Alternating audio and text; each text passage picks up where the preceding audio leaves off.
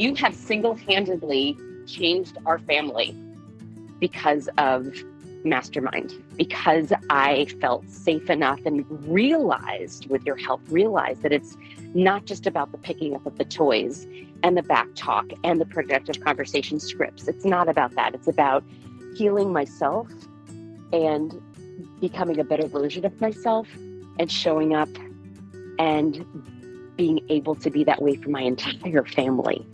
I really credit you with doing something that I literally have not been able to do with countless therapists and all the journaling and all the thinking and all the meditating and all the things. It was because of you. So thank you for helping heal what I thought was unhealable.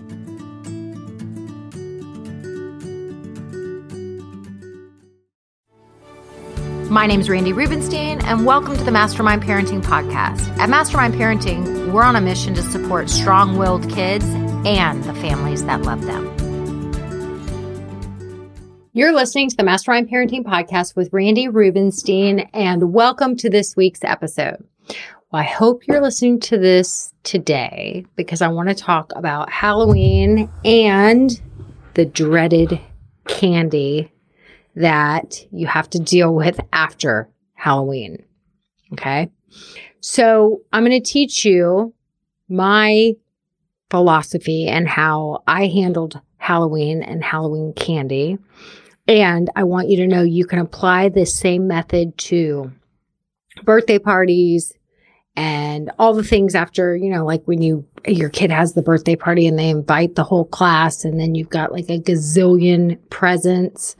How you handle that, but we're going to focus on Halloween and then you can apply it to lots of other areas. So I hope you're listening to this today on Halloween, and because it's going to be most effective when you set the plan, which is really establishing the boundaries, right?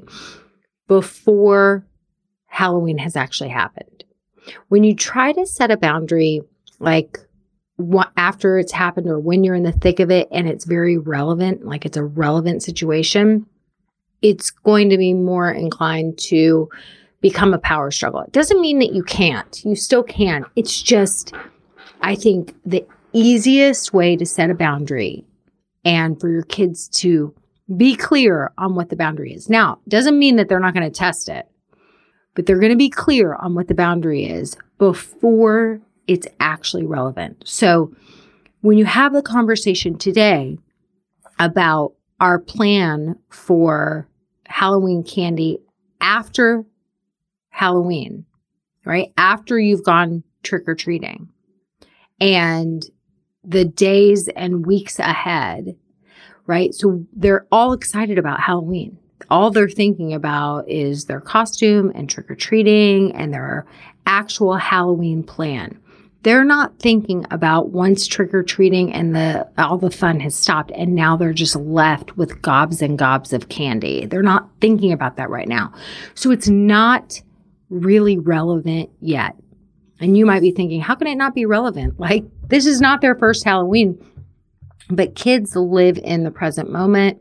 They're just thinking about this thing right now. When do they get their costume on? When do they get to go trick-or-treating? Who are they going trick-or-treating with? How late do they get to stay out? Whatever it is. So they're not thinking about it, okay? And if you have little teeny tiny kids, you still can do a version of this conversation and this planning, right? But, a lot of times with little kids, it's out of sight, out of mind. So it's not as much of an issue. It becomes more of an issue after they're a little bit older. And I remember being the kid. I loved Halloween, as most kids do, except for my daughter, except for if your name is Avery Rubenstein. She found the whole thing very scary. She was such a kid who loved dressing up. And so I would be disappointed every Halloween because I was like, oh my gosh, she dresses up like 365 days a year in different costumes and animal costumes. And that was kind of her thing as a little kid. This is going to be her night. And every time, she always ended up needing to come home early. She got scared of something. She did not like all the scary things. So it took us until she was, I don't even know how old, where I was like, you know what? Halloween's not really your thing. And she was like, no, I hate Halloween. I was like, you hate Halloween. Like, I wanted to believe that there was this like amazing memory. And so I had to kind of like grapple with my own disappointment over the fact that she just hated Halloween. So that's just neither here nor there. Most kids love Halloween. They can't wait to get out there and go trick-or-treating. They can't wait to get their costume on. And so they're super excited. What do you know as the parent who also has been the parent of children during Halloween?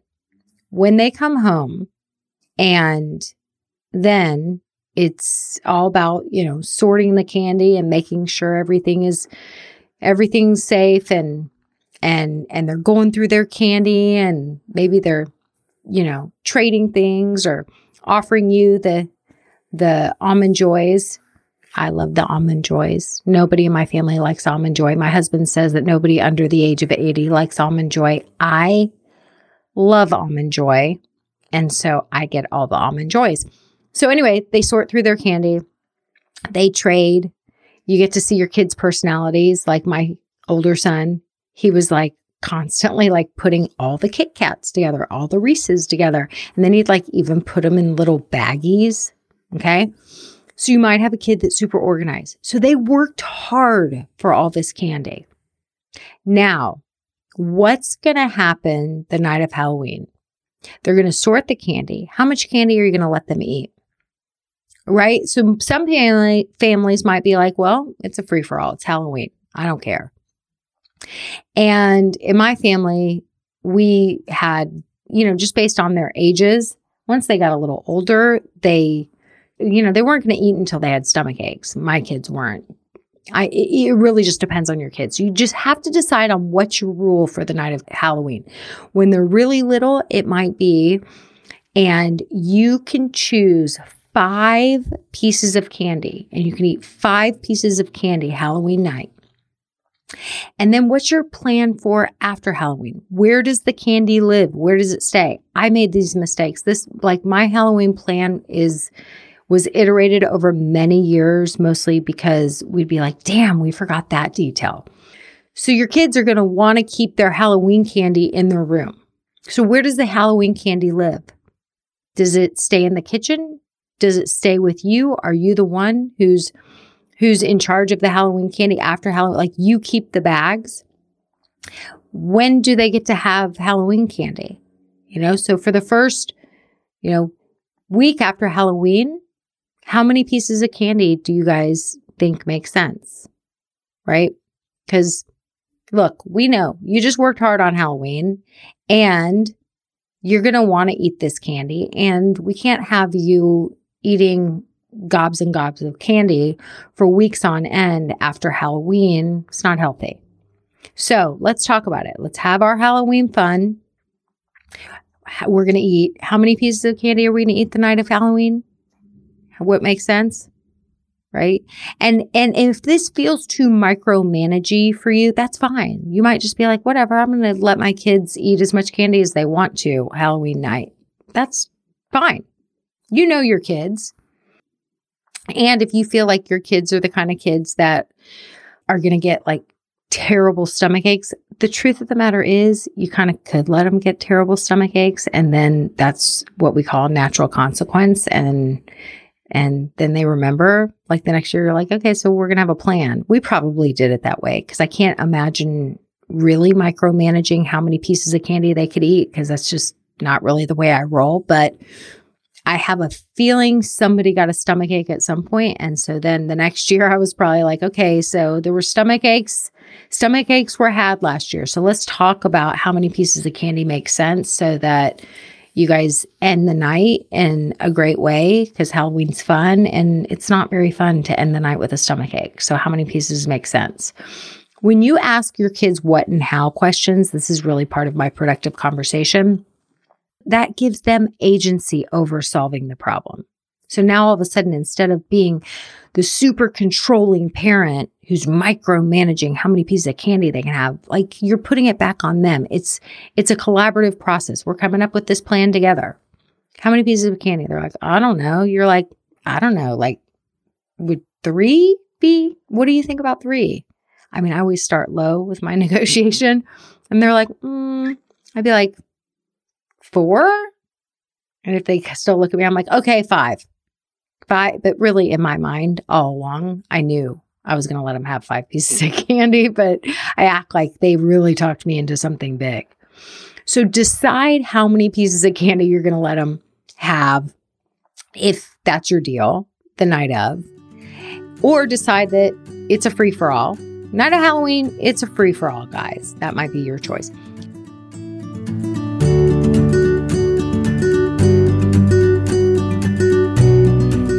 If you have a kid that's struggling and you know that what you're currently doing isn't working, maybe you've been reading books, you've been listening to podcasts like this one, you've been attending webinars, you've been really looking for resources, maybe even you've started going to different types of therapists and nothing really seems to be helping, I want you to check out our Basics Boot Camp program. We are enrolling our next small group. I don't know when the next group will be again, probably not for several months. And I want you to be in this group and let us help you, let us support you. We have a coaching program that's like no other out there. It's like parenting and personal development all under one umbrella, because the difference with Mastermind Parenting than a lot of other parenting programs, which there's some great ones out there, they really have some good tips and tricks and tools.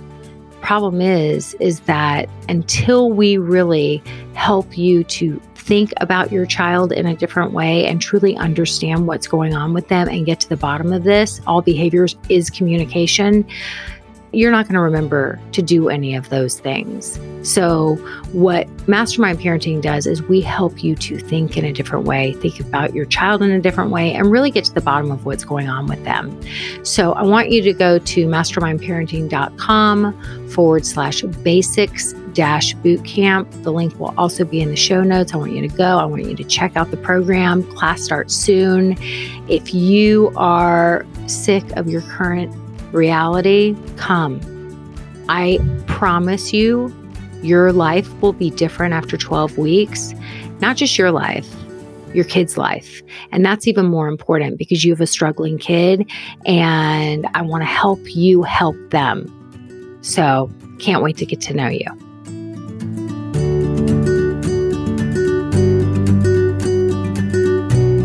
And then let's talk about how many pieces of candy and for how long and where the candy lives. It's too hard to keep. Well, it's my candy. I want it in my room. I hear you. And candy's delicious. And you're a little kid. And when you're hungry and you've got the candy right there, it's going to be real hard not to eat it. So I'm just going to go ahead and hold on to the candy so there's no issues and we can set everybody up for success. So that's been decided. I'm the candy keeper, right? Now, if you're the candy keeper and you're like me, then you'll be sneaking your kids' candy and eating it. And then my kids are like, Mom, have you been eating my candy? Where's all my Reese's? Because you know it's not about the Almond Joys because they already gave me the Almond Joys. They're like, where's the Reese's? I don't understand. Where's the $10,000 bar? Was that what it's called? Or the 1,000? I don't even remember. That one that's so freaking delicious that you don't get very many of. They're like, I know I had 2 of those and there's only 1 left. Mom, did you eat it? I'm like, they're like, Mom, stop eating all my candy. So anyway, I'm the candy keeper. So there's the boundary. The boundary is you're not keeping your candy. I'm keeping my candy. I'm the candy keeper, right? And so how many pieces of candy you think you guys should get a day? And if your kids might be like, Mom, she'd be like, no, you guys, if we talk about it now, it's not going to be an issue later. Halloween is fun. I don't want any negativity around Halloween. So we're just going to take the time now to set up our plan so that Halloween can remain fun. There's going to be no issues about Halloween. So how many pieces of candy do you think you need a day? In your mind, you already know 2 pieces of candy a day for the first week after Halloween makes sense. And they're like, 5? You're like, no, 5 is for Halloween night. Like, now Halloween is over. And I understand it's still fresh on your mind. You worked hard for this candy. How many pieces? 2, 3. And then you're like, okay, 2. Okay, I'm willing to do 2. Right? So then there is your boundary. They're allowed to have 2 pieces of candy. Now you're like, now, how many days does this go on? How many days after Halloween? Right? In my mind, it's a week. So then you already know in your head what the boundary is, but you want to, again, what and how. How many days? It's collaborative. They're going to have agency over it. This is not going to feel crazy hyper controlling where then they're going to want to lie and sneak because they helped come up with the plan. Okay, a week. So what do we do after that week? Because you're still going to have a lot of candy left. What do you think we should do with it? And they might look at you and say, we could donate it. We could think about it. Candy, like you guys might not know this, but Halloween candy is expensive. Each one of those bags costs like $10 or $12, especially for the good stuff. So, why do you think that like in our neighborhood where we see like lots of people coming from other neighborhoods, like cars full of people coming over here because it's where the good candy is. And so there's lots of children who would love to have this candy. Sometimes teachers give out candy in schools, Sunday school. Sometimes Sunday school teachers want to give out candy. Think about like a women's shelter. So could we donate it to a school? Could we donate it to a shelter? Could we donate it if you are lucky enough to have a house cleaner? Can we donate it to our house cleaner? Maybe she wants it. Maybe she wants to share it with her grandchildren. Where are we going to donate this candy that you worked really hard? And we want to make sure that it doesn't go to waste. We're not going to just throw it away because I'll tell you what this whole donate thing does for your kid. Your kid worked hard for that candy.